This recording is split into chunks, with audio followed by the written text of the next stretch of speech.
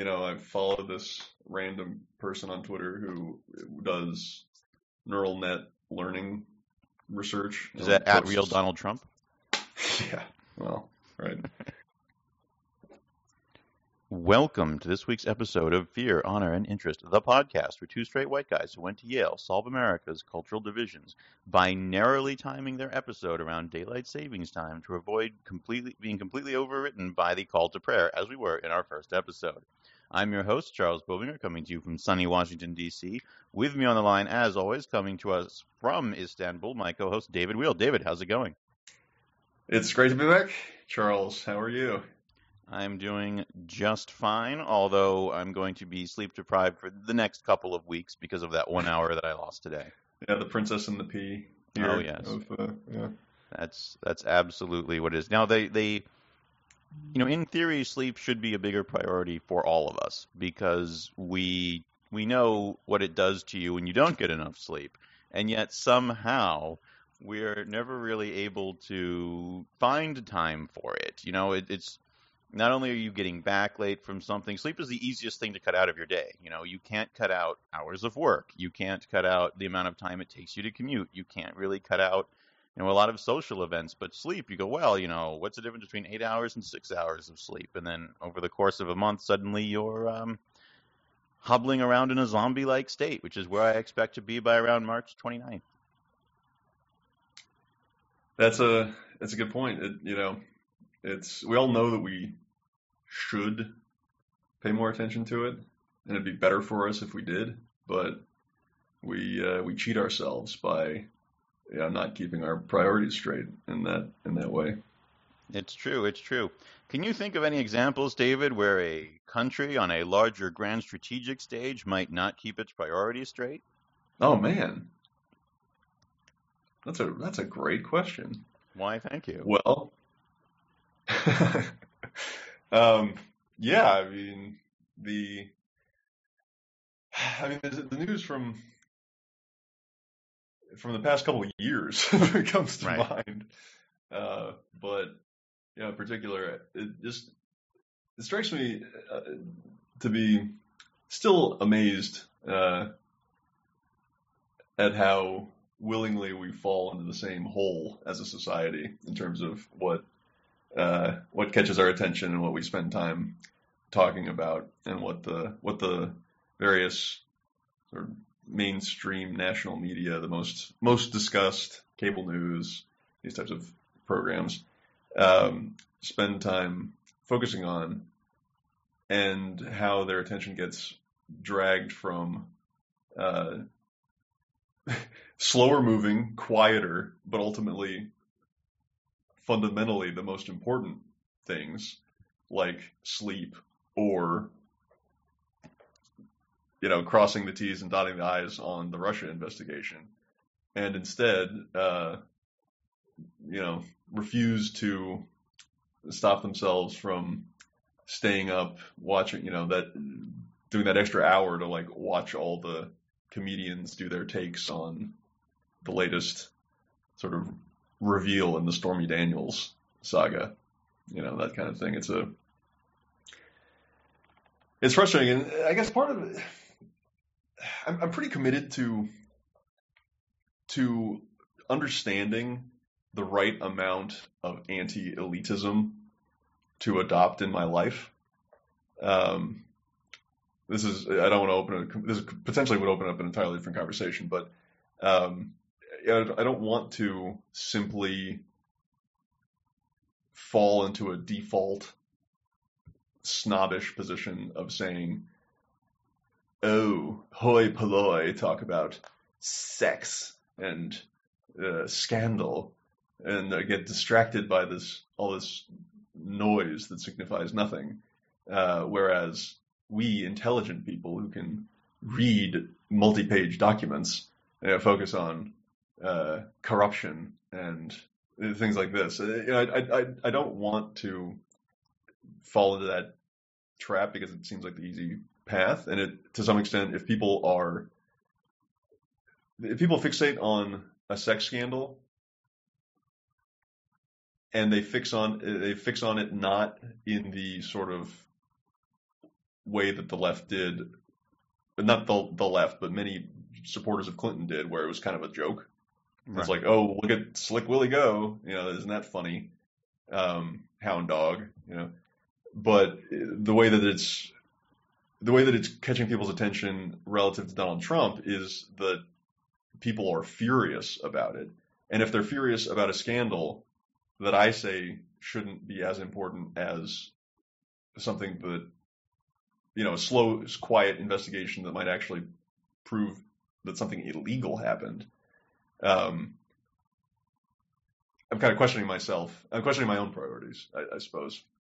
Because if people are furious about wrongdoing and deficient character, to some extent, I don't want to second guess them. But here we are with our podcast, so our opinions, we clearly think that our opinions are more important, or at least important enough for other people to consider. We think it's important enough for us to read them into a microphone. That's not the same as thinking other people are going to listen.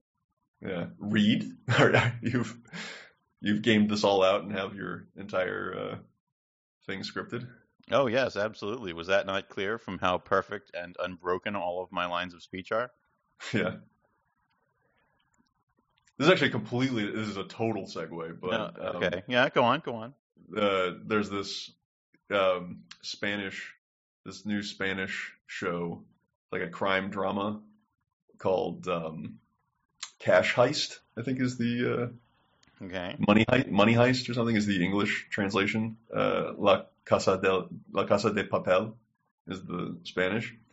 And it's sort of neat because it's like very Guy Ritchie contemporary aesthetic in some sense. But there's also this like very clear reference to the Count of Monte Cristo, I would say. And the segue, I hope it's obvious. Going back to my default position of elitism, I hope it's obvious that the segue is, your pre-scripted dialogue, is sort of present in this Count of Monte Cristo storyline where this guy has like done things 20 years ago, the fruits of which are only revealed in the next episode, kind of a thing. Anyway. But showing our complete inability to keep priorities straight and focus on the things that matter, let's get back to our conversation. Yeah, so the thing about, so sex scandals, particularly as they relate to Donald Trump here, it does bother me that the salacious part is the part that gets people's attention, but we shouldn't necessarily make that a hoi polloi versus anything else, because it's the elites in the media who cover it nonstop. Now, granted, they cover it because it gets the ratings from the hoi polloi, but it's not as if they're completely helpless people being buffeted in the wind by whatever gives them ratings. They make a choice to cover the salacious parts, or they make a choice in how they frame the coverage of the salacious parts.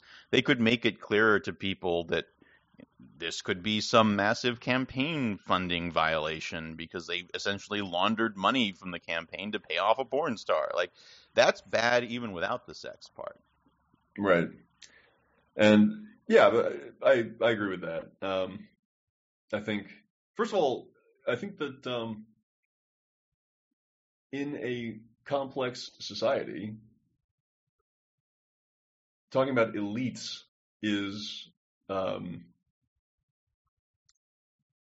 itself perhaps a distraction, because in any particular endeavor, the whole point of a complex society is to have some people who focus on one set of activities and do it better than other people for those other people, for the benefit of those other people. And so if you're talking about politics and social cultural commentary, you expect the people who do that full time, more or less, who have done it and built an audience, they are doing it for other people. They're doing it presumably better than other people are doing it. With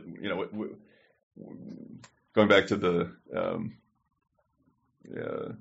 sort of classical conception of an ideal politics as people ruling and being ruled in turn. Whether or not we say that. I'm not saying other people couldn't enter the realm of social and public commentary if they so chose, but they just aren't. It's not a value statement. It's a statement of fact. So we rely on specialization and expertise, and that expertise basically implies what we would be talking about when we were talking about elitism. It just strips out any normative judgment about it. Right. I think when a lot of people say elites in a disdainful way, what they mean is not so much people who know what they're talking about, as they almost view elites not as a learned class, but as a class that just has the privilege of being in charge for some unknown reason. Right.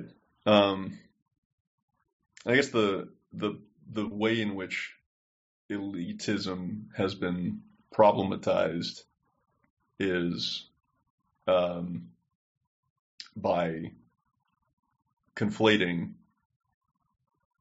basically saying anyone who is an expert is attempting to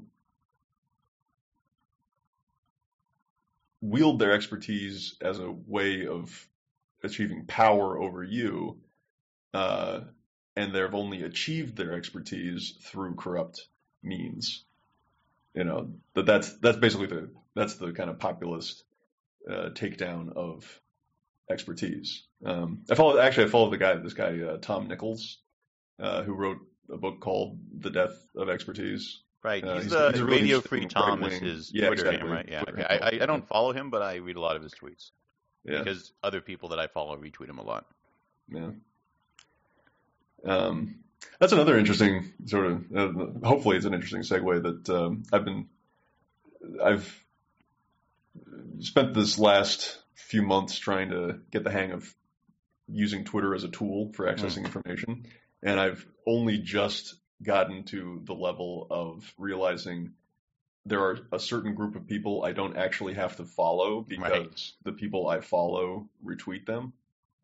So I can keep my sort of I can keep my stable kind of tightly managed. Well, yeah. I mean, so I don't know if we've discussed this, or at least on the show before, but I take a dinosaur's approach to Twitter, which is that I have a Twitter account, I have the Twitter app, but when I want to read what other people are saying on Twitter, I don't go to the app. I just go to my web browser where I have bookmarked all of the people that I want to keep reading. Yeah. And the reason for this is that I don't like the way Twitter curates what you see.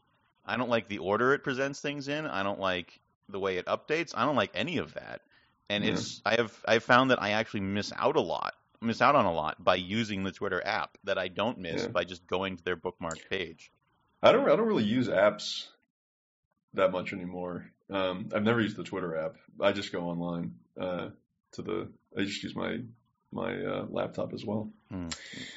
Well, here we are. We've learned something about each other. We have. Although I think you mentioned that before, but maybe not on the show, on air, as it were. But it was relevant to bring it up again for people who haven't listened to all 24 previous hours of this show. Yeah, that's kind of amazing. Let's navel gaze for a moment. It's kind of amazing what accumulates when you just whack away at something slowly over time. However, speaking of whacking away slowly at something over time. I hope that's not a sex scandal segue. Oh man! But, all right, that was not bad. But now I don't know what to do because I was trying to go. There's no escape.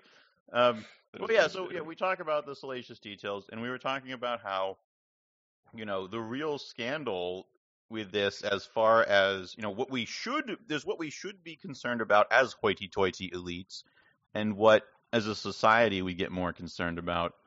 As a society, we tend to obsess over the lurid details of, we want to make sure this NDA goes away so we can hear the entire lurid story, and is Melania not holding hands with Trump anymore? Right. All of those details, which as a practical governing matter are irrelevant to whether Donald Trump is a good president, unless, like with Bill Clinton, they just lead to him being distracted too much. But there is a real scandal at the heart of this, which cuts to a big portion of what democracy is and how democracy functions, which is whether they effectively laundered money from the Trump campaign to pay off a porn star not to tell her story right before the election. a story that very likely would have tipped the election, given how close it was. That basically anything could have tipped the election at that point. Right. Yeah. Likewise with the Steele dossier. What's the one detail everyone wants to talk about? They want to talk about whether there's a PP tape, as Stephen Colbert always puts it on his show. And that's kind of the whole Steele dossier has become centered around that detail, even though that detail is not particularly relevant to much of it. You could say, well, that's material Putin could use to hang over Trump, but that's not really the important part. Obviously, I have not read the Steele dossier, but did you read the Jane Meyer piece in the New Yorker? No. About this? It's astonishing. It's one of these things that is this the one about Steele himself? Yeah. Oh yeah, then I did read that one. Yeah, I did. Okay. Well, here we are. So many hours of conversation and still learning about each other. Communicate. Yeah, because it gets into the timeline, right. And how he didn't want to include. Some people said, "Don't include this; it will distract you." About it. He obviously did want to because he did include it. But he felt that it was necessary to have everything because if you have a potential, because he was a professional, right? And he thought he was talking to professionals, and it wasn't intended to be consumed by people who would be distracted by that detail. Right. It was intended to be, the point of including it from his perspective was to. As someone who was doing a job, he was conveying all the information that he had any reason to believe might have been relevant to the terms of the contract. And the, massive weight, again, I haven't read all of the Steele dossier, right, as it's been, revealed or shared, but the parts I've read of it and the descriptions I've read of it, including in this article, make it clear that the heavier weight of the dossier is to show these long-standing connections, right, and they come out of a group of people who have expertise about how the Russians. Both in the term, both Russian oligarchs and this hybrid political and economic elite, as well as the intelligence and security community, many of whom have segued into that oligarchic political and economic elite, how those two groups operate and how they operate in concert, or I suppose three groups. That's the point of it. But then, as you said, it's like, let's just flip to the back. Let's just flip to the back. Okay, where's the P tape? where's the salacious stuff? And what's interesting from the so of course, again, having not read this part of the Steele dossier, I just have had things relayed to me second or third hand. The allegation isn't. So Trump says in his sort of, of course, he's a known germaphobe. Why would he do something like that?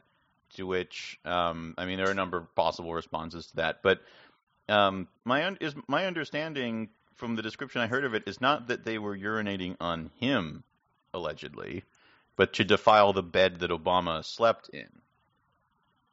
Right, which seems like a total Trump move. It does seem like a total Trump move, and it's not quite as salacious because it's not really a sex act, if that's the purpose. But people want it to be a sex act.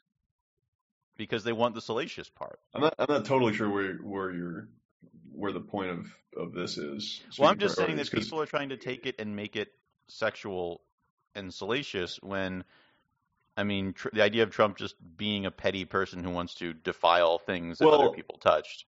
People have all sorts of weird, kinks and get thrills from all sorts of weird stuff. And so if you hire a prostitute and tell this person that you want to watch them peeing on something, even if they're not peeing on you, even if they're not touching you, that can be sexual.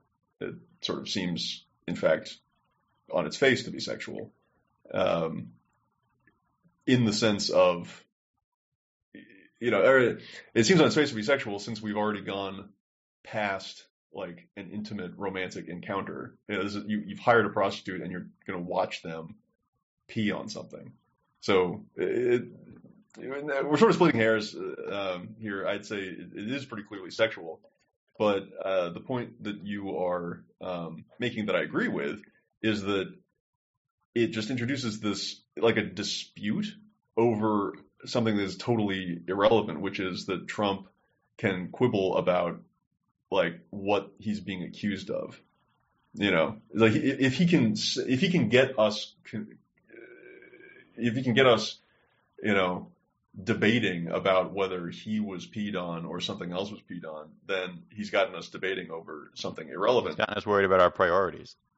Right. Unless, and now going back to my, the qualm or the sort of the question I asked myself, or that I mentioned earlier in our conversation, if people are having the conversation as a way of getting themselves fired up because they think, okay, if there's smoke, there's fire. This is a disgusting, filthy man, and it starts here, and who knows where it ends. Then they don't need to know all the details of the wire transfers and right. Who met with who, because they're just regular folks. The only people who need to know those details are the relevant government authorities and the jurors. And I'm still of two minds about how much we should jump on people's cases for focusing on easily understood, but ultimately probably confusing and irrelevant details like the golden shower stuff, as opposed to,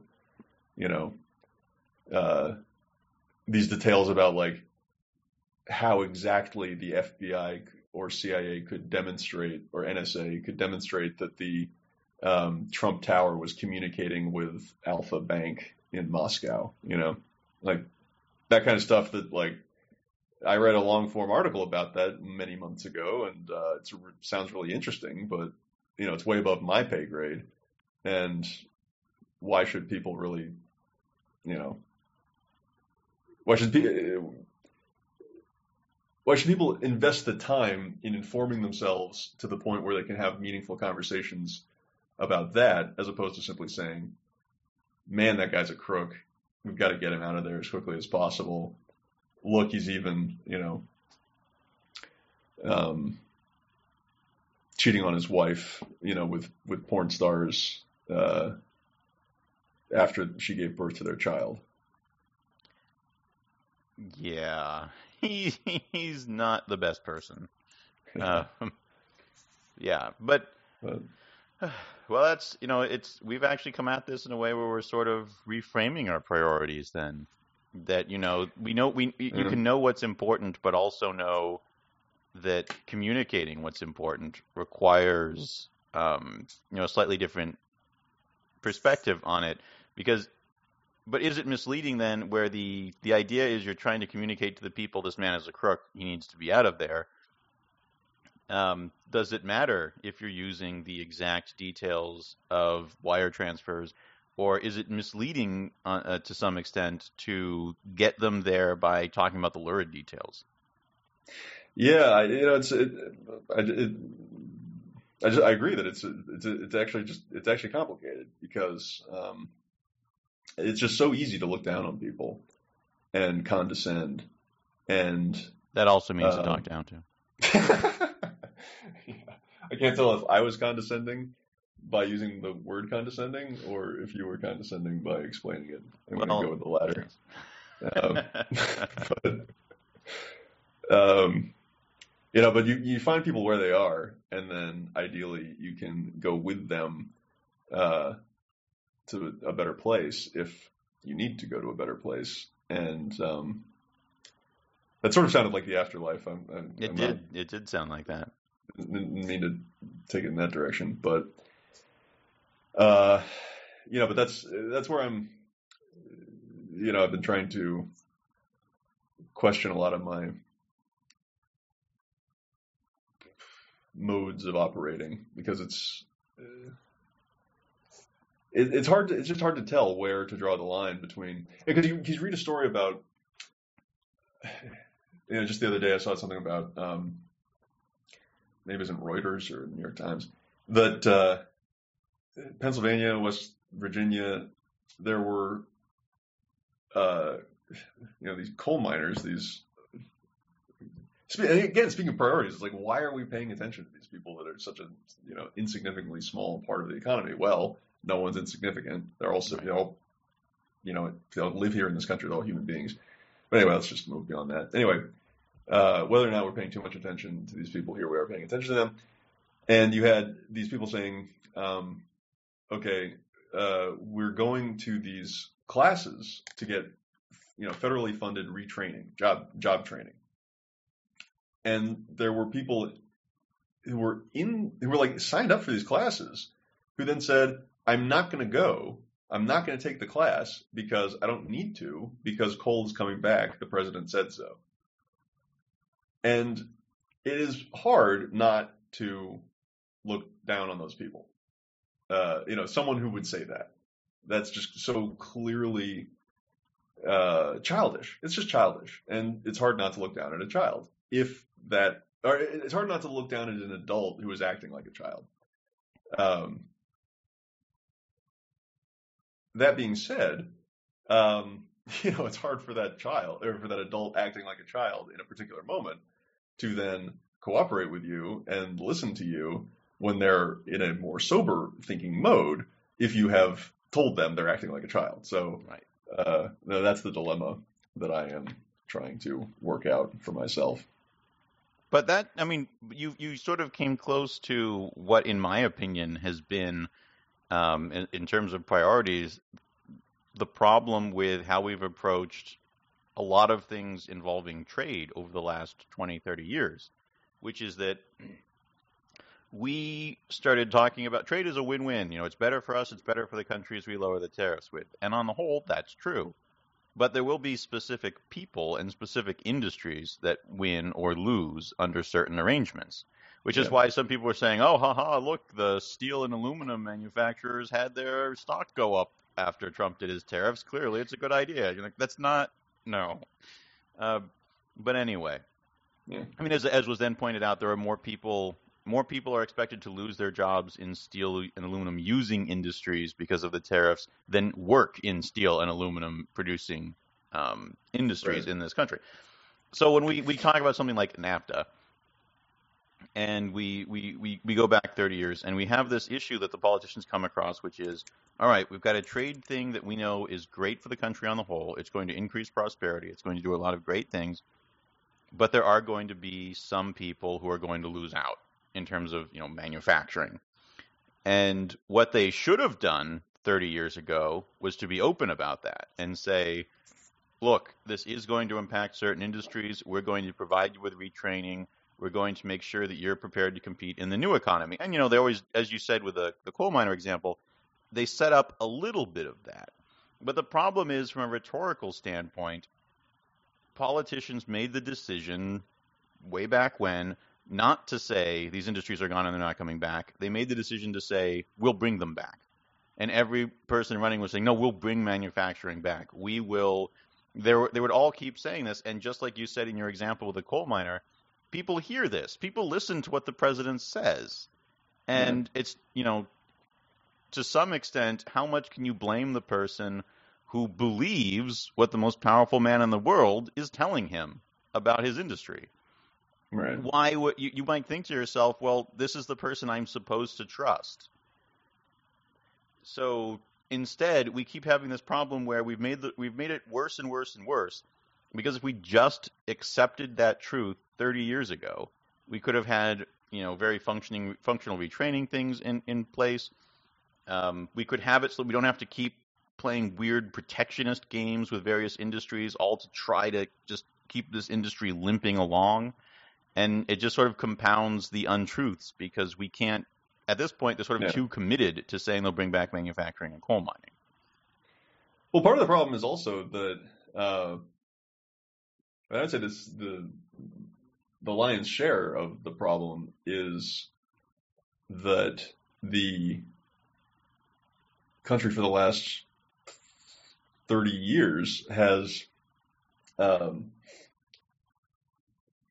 walked away from the safety net that in other countries undergirds a functioning, dynamic, and rapidly regenerating labor force.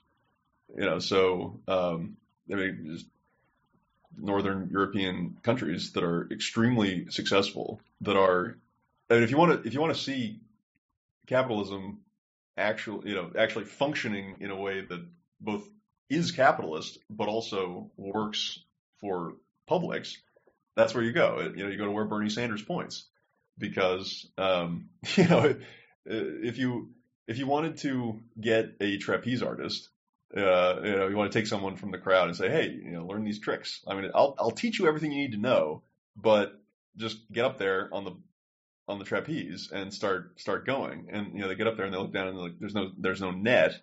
If there's no net, they're going to cling to that bar. They're not going to do any tricks. But when you put the net up there, the participant in the activity can take risks and gain the rewards for those risks, because they know that when they fall, everybody should know this fact. Actually, I should know this fact with better detail, but in general terms, in the Great Recession, the German government, I don't know if, another thing that would be good to know, I don't know if they enacted any special measures, or simply the measures that were in place were such that, compared to the United States, almost no one got fired as industries were downshifting due to the lack of demand.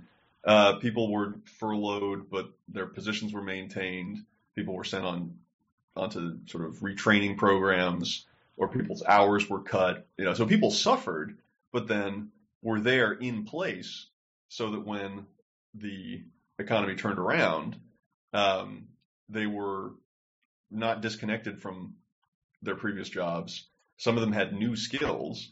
It was just a great system, because there was a buffer, there was support, there was a safety net, and it made capitalism work there. It makes those those people more effective workers. It makes the companies better, healthier companies, because they can take the hit, and they don't have this sort of fragility that companies that have to constantly retrain workers because the old ones get fired and then are just replaced by people who are frightened of their future, because they need a job for healthcare or whatever else. All these problems we have in the United States. And what I was saying about sort of adults acting like children. I don't want to. I already said that it's not a helpful metaphor, because it's just not helpful to tell someone to their face that they're acting like a child. But at some level, we all start as children. Part of being a child is being fearful and having an attachment. Don't we all start as children by definition? Well, we all start as children. At some level, part of being a child is, part of being a child is to be fearful and to grapple with the question of wanting to say, stasis and renewal and growth. Lots of children have difficulty putting aside childish things and embracing the future, and that's what parents are for. That's what communities are for. That's what leaders should be for. I mean, this analogy of of a political leader as the parent, of the society is problematic in many ways. But it could be the parent, or it could be the coach, or it could be the spiritual advisor, or it could be the teacher. It's just the relevant adult. It's just whatever the helpful adult who happens to be around. The political leader can play that role in encouraging and supporting and not lying. Not necessarily being brutal and cruel about giving people a kick in the pants, but not telling them lies that they can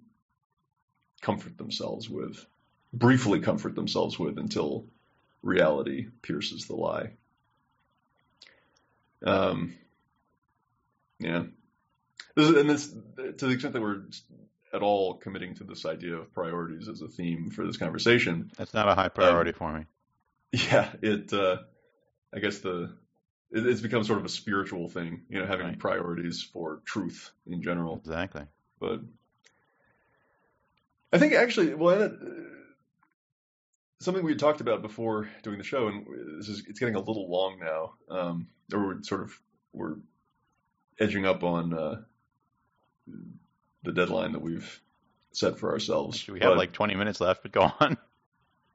Well, my point is, it's a potential. I was going to change the subject to some extent back to something we discussed before starting the show, which actually has a segue from both the discussion we were having of expertise and relying on cultural commentators, political commentators, relying on other people for their opinions, and this thing I just said about, to what extent does this have to do with priorities? Well, it's a priority for the truth and a constructive approach to the truth, to telling the truth about society. That you had mentioned being interested in this kerfuffle over the New York Times recent decisions in staffing at the New York Times editorial board. Yeah. Did you want to? So I didn't get through before we were talking to explain quite where it was going, but so I follow, quote unquote, by which I mean I have bookmarked and I go to their pages because I'm a dinosaur and this is what I like. A number of, the never Trump conservatives.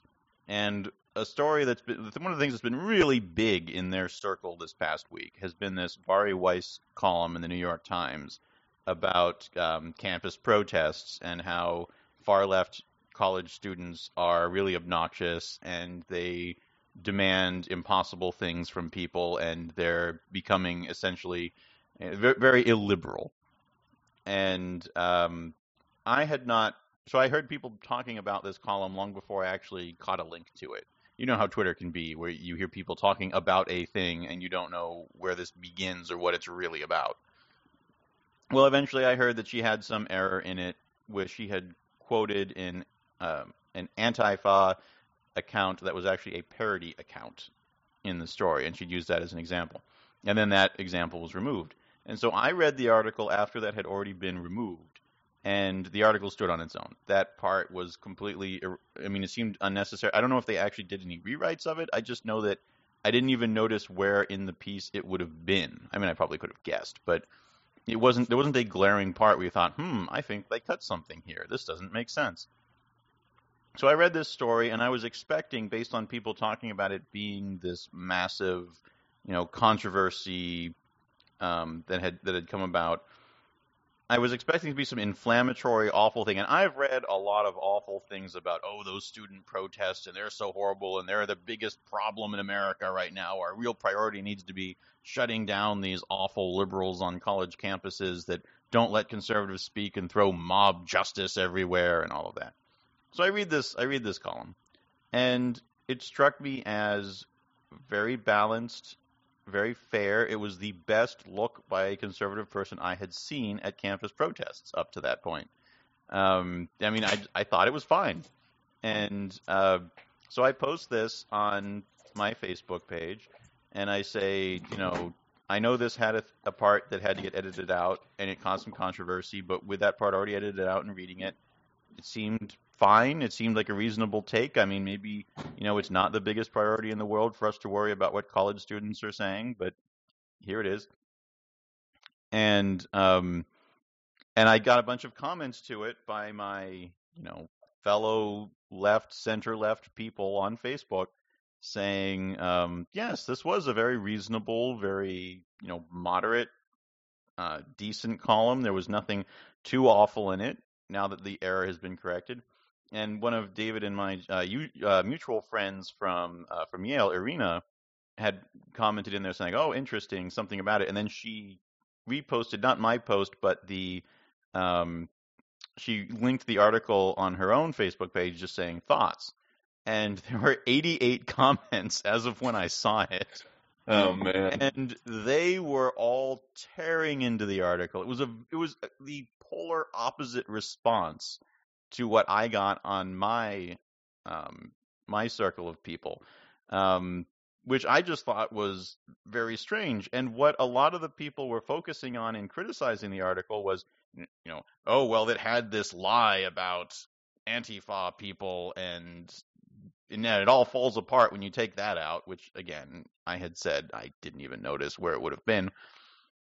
And lots of people saying, well, she also said this, and this at some other point, et cetera, et cetera.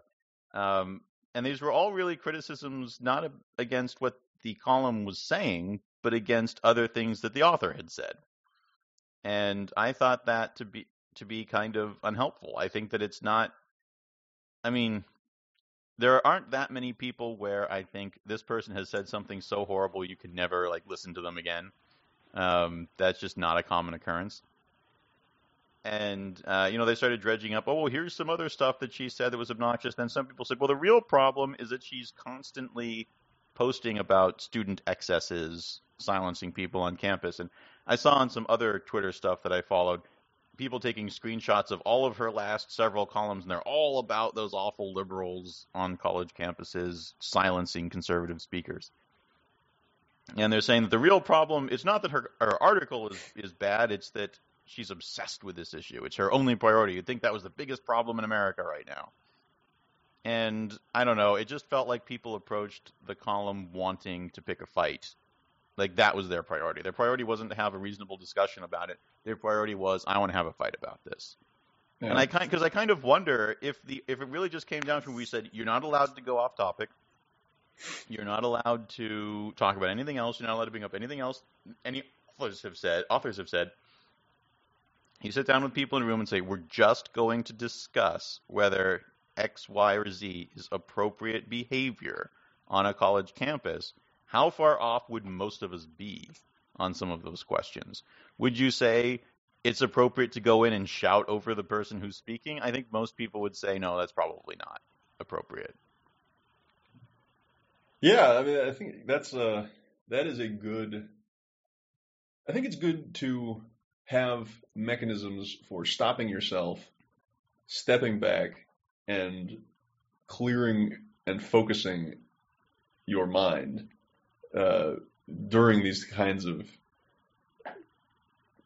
Twitter storms, cultural debates, in the way that you just described. I think that's a good example of one of those mechanisms where rather than getting immediately into the weeds of this or that key flaw that some person claims destroys, the argument, right? The sort of inflamed language of internet takedowns, or not, just step back and say, okay, what are we actually talking about? Where are we now? What do I actually think would be a good place to be? Let me simply now describe that, and then let me see if that differs with what other people are saying. And I think I agree with you that most people would probably end up pretty close to each other.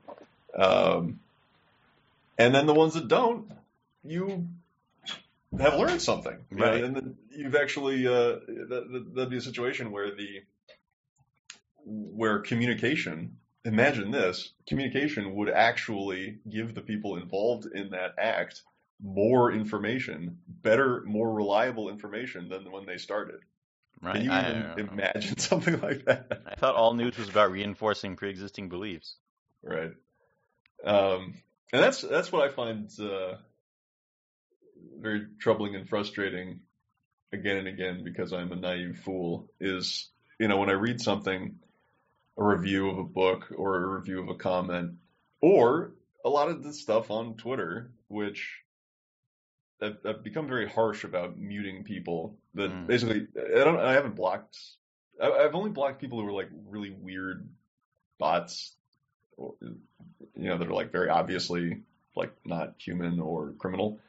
But I've taken to very viciously or very ruthlessly muting people who engage in bad faith, and I sometimes fear that I'm losing out. That's just like a low moment for them.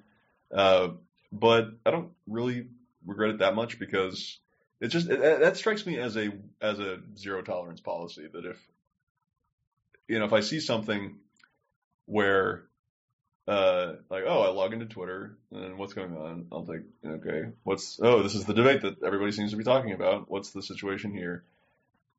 And if I am led away from anything remotely real into some personal vengeance fantasy or whatever, I just don't ever want that person to distract me again. So I'll mute them. And you mentioned Bari Weiss talking about hopefully someone on Twitter can illuminate how to pronounce her first name. Right. We can be led into truth and enlightenment on that subject. But anyway, however you pronounce her name. The same issue or the same person, different issue, same people, presumably, from like a couple weeks ago in the Olympics. There was this issue of an American woman. The details become foggy now. She either won the gold or she won the gold by performing some maneuver that had never been done by at least an American woman before at the Olympics. Whatever it was, this American woman did this great accomplishment at the Olympics, and Weiss tweeted a reference to Hamilton, immigrants get the job done, because this woman was the daughter of Japanese immigrants and to America. And in the context of the left, talking about people as immigrants and talking about people as the children of immigrants or the descendants of immigrants all just kind of blur together, because in the context of the left, we just all think about the whole country as the nation of immigrants. So we are all immigrants. And it's just a rhetorical approach that we just use, notwithstanding the fact we all understand that some people are literally immigrants because they literally came from a different country to America where they now live, and other people, were born here and have had their parents and parents all born in this country. The latter factual case doesn't matter, because in this general rhetoric of pro-immigration, pro-openness, pro-cosmopolitan, multiculturalism, whatever particular angle on it, it's all a positive spin, and we all talk about all of us as immigrants. But lo and behold, this group of people who have an axe to grind against Weiss take this reference and assume, they communicate about it as if the context were not of the left praising immigration, but the context were of the right. In fact, of the extremely reactionary, retrogressive, racist, sort of Jim Crow one drop right, where, even though this person is an American citizen because she was actually born in this country, the fact that her parents were immigrants means she's not a real American. That's obviously what she really meant when she tweeted that this American athlete, was an immigrant. How could she call this person an immigrant? This person is an American citizen. And the degree of deception involved here, is either that these people are deceiving us and therefore should be ashamed of themselves, or they're deceiving themselves to the extent that they actually would assume that comment was coming from that more negative, exclusionary, racist context, as opposed to the the pro-immigration context, suggested by the fact that it was a reference to Hamilton, which is about immigration at the core of the American experience and the American idea. And so, the fact that so many people, it's not helpful to sort of whine and bemoan, I thought that was the point of a the loss podcast. of character. Well, we're not David Brooks here, and actually, okay. I've gone, I've finally just become willing to cut off David Brooks. I was willing to defend him. It hurts for a while, but no longer. So maybe someone should take that. Maybe we, should talk about ethics and character and morals, so that we can do it better than David Brooks can. But I'll cut that off now. But anyway, it's just still a shame, and I think the point is we have to build norms around using social media, using these technologies, interacting with these arena of human behavior, arenae, because the spaces exist. The human beings who are using them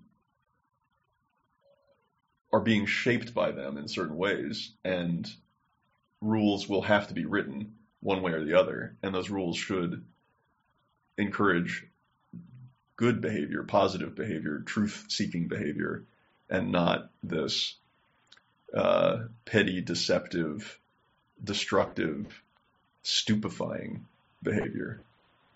And so, the fact that Bari Weiss seems to be the target of so much of that kind of naturally makes me assume that she's worth defending. She just seems like, if you're the subject of so much misdirection, I'm inclined to approach your ideas. If you can't find real things to criticize them for. Exactly. Yeah. It's like if people are talking about this, I mean, to go back to your example, if people read an entire article and then say, "Oh, she linked to a